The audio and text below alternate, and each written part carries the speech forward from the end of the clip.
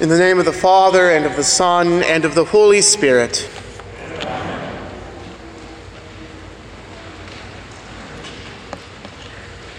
When Jesus says to the Samaritan leper, "Were none found to return to give glory to God except for this foreigner," the clear implication is that the other 9 lepers were not foreigners, that is, they were Jewish.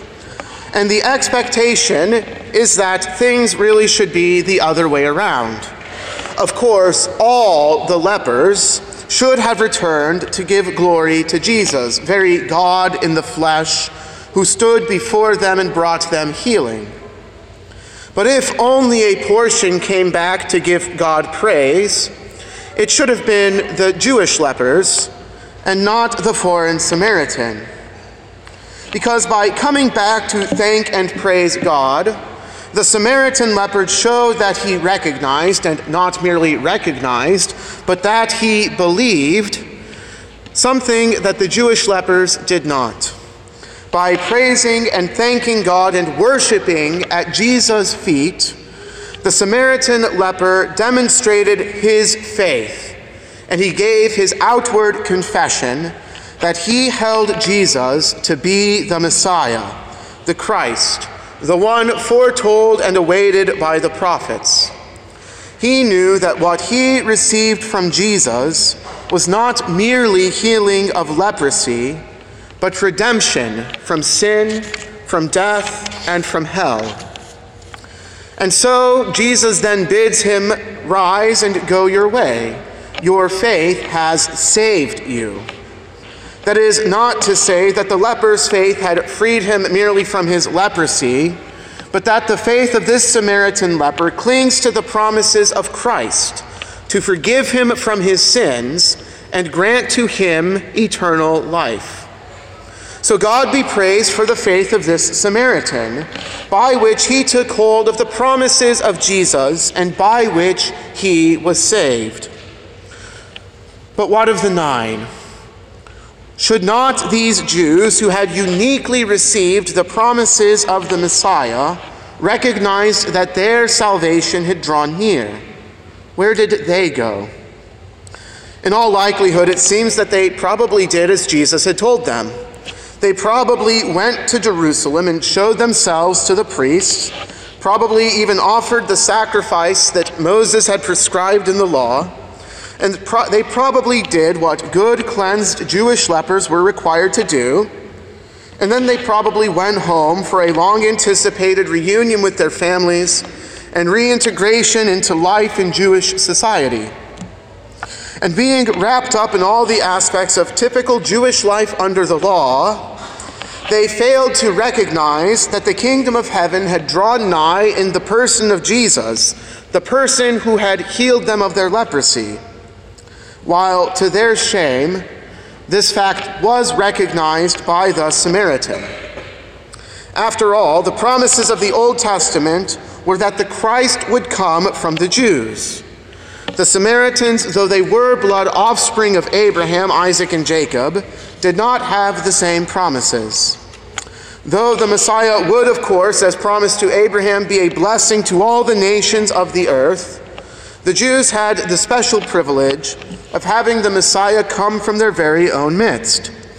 And so, as it happened, as it was necessary to happen, Jesus did come from the midst of the Jews. He was born of a Jewish mother, and he would spend much time among the Jews giving sight to the blind, raising the dead, and making leprous skin like that of a newborn infant.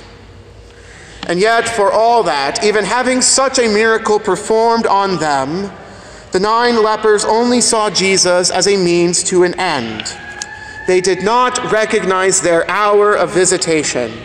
They did not know that Christ had come to rescue them not merely from their leprosy, but from their far greater enemies of sin, death, and hell. That the Christ had come to gather to himself his people, just as a hen gathers her brood under her wing.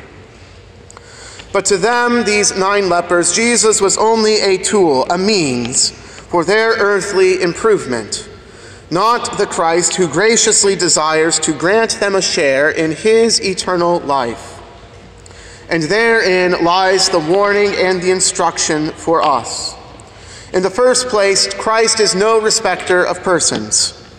Though that particular characterization is drawn from other more malicious Jews attempting to entangle Jesus in his speech, it is nevertheless correct. Christ is gladdened when any sinner repents and comes to faith, and he is saddened when sinners persist in their hardness of heart and their unbelief. The Jewish lepers get no special treatment because they are Jews, and the Samaritan leper is not turned away because of his Samaritan ethnicity. The Samaritan has faith, and so Christ is glad. The healed Jewish lepers lacked faith, and so Christ is grieved. So also now Christ is no respecter of persons. He doesn't care if 10 generations of your forebears are pious Christians. If you fall into or persist in unbelief and rejection of his grace, then you are outside of the kingdom of God and therefore outside of salvation. Likewise, if every one of your ancestors were pagans, but you believe, then blessed are you, for salvation is yours. In the second place, the heart is to put its trust entirely in Christ above all things. You are to look to him for every good thing. Christ is not merely an answer to your fleshly problems, only to be sought when earthly hardship comes your way.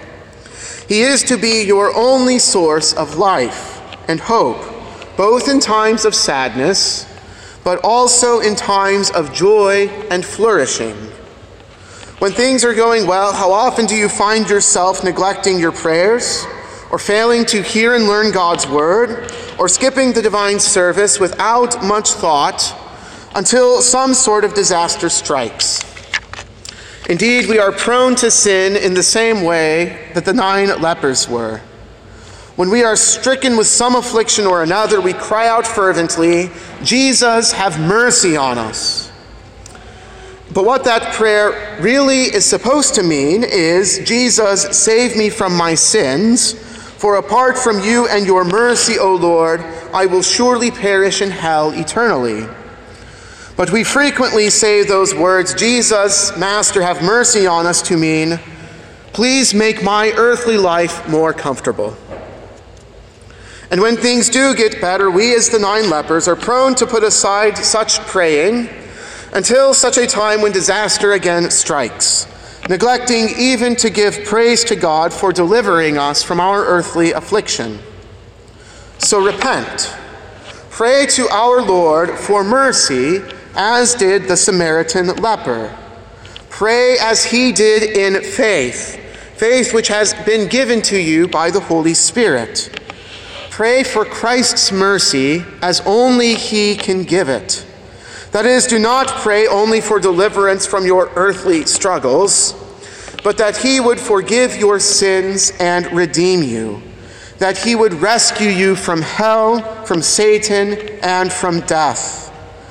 Pray for mercy, but pray in the confidence that the one who listens to your prayers is the Christ, the Messiah, very God of very God, begotten not made, come to earth in the flesh, the one who took the leprosy of our sin upon himself, who was scourged, who was crucified, died, and buried, that we might be rendered clean, spotless, and righteous in the presence of God the Father. Indeed, you can pray in this way because you, like the Samaritan leper, have been given saving faith as a gift from God. And in this faith, you not only pray rightly, asking for the things that God has promised and which you need, knowing that he delights to give them to you, but you also then know where to render your thanks and praise for such great gifts. You are, of course, here in the divine service first and foremost because you need what God has to offer here and the things he wants to give you. But you are also certainly here to praise him for giving you everything you need in this life and for the life to come. For in faith you do not view our Lord as a convenient miracle worker, but as your gracious God, who has done everything that you need for salvation. And so, in the love which flows from faith, you rightly come here to render him thanks and praise. And so, once we have received God's gracious gifts here in this place today, you, like the Samaritan leper, may rise and go your way, for your faith has saved you. In the name of the Father, and of the Son, and of the Holy Spirit.